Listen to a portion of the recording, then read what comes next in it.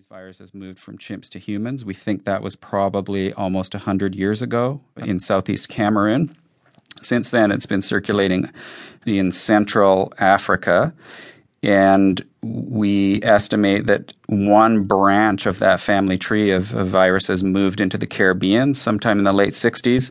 And in this current study, with these complete genomes that we've recovered from a bunch of samples from the 1970s from New York City and San Francisco, we can place a really quite precise date on the jump into North America, probably in particular into New York City at around 1971. So this thing that was killing these young gay men in California and New York that was breaking news in 1981, by that point was probably 50 years old. Gaetan Dugas himself died of AIDS in 1984 and posthumously got the insult to fatal injury of being labeled patient zero. Tell me how that whole term began to get traction in the literature and in the culture. He was originally called Case 057 because he was the 57th person who came to the CDC's attention. At the same time, they start doing an epidemiological analysis that focuses on some of the early patients in Southern California and realize that this patient is linked sexually to some of these people. They label him no longer as patient 57, but as patient O, because he's from outside the California area. O, not zero, O, for outside, like a misread license plate number or a misread credit card number or VIN number. And because the American practice is not to put a slash mark through our zeros, an easy mistake to make. Who made it?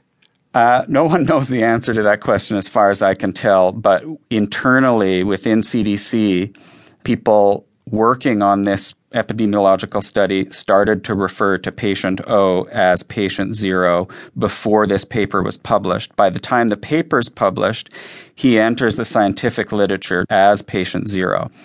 But it wasn't until the publication of a very influential and in many ways fantastic book called And the Band Played On by Randy Shilts in 1987 that this patient zero term went really, really widespread. Shilts was able to piece together who the person referred to in the scientific paper as patient zero was, and makes it a thread that runs through his book. When the book is published, his editor convinces him that it would be good for book sales to really sell it on the idea of this Typhoid Mary analogy.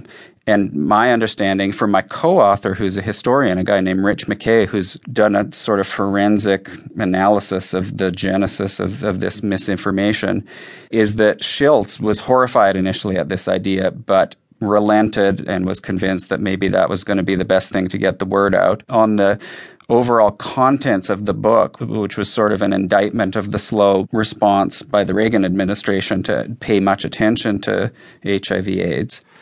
Some have questioned the ethics of outing the first case and turning a victim of a disease into some sort of scallywag. On the other hand, from an epidemiological point of view, it is critical, is it not, that the origin of a viral outbreak be identified in order to chase it down?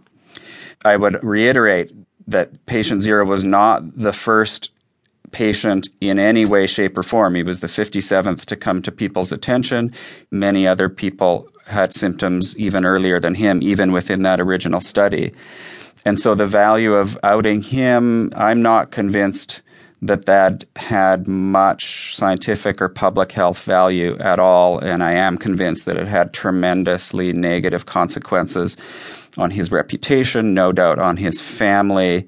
And it probably played into this idea that people who have HIV themselves should somehow be to blame rather than the virus itself. The other day, I saw a story in the New York Times about the ethics of hunting down so-called patient zero. And in that piece,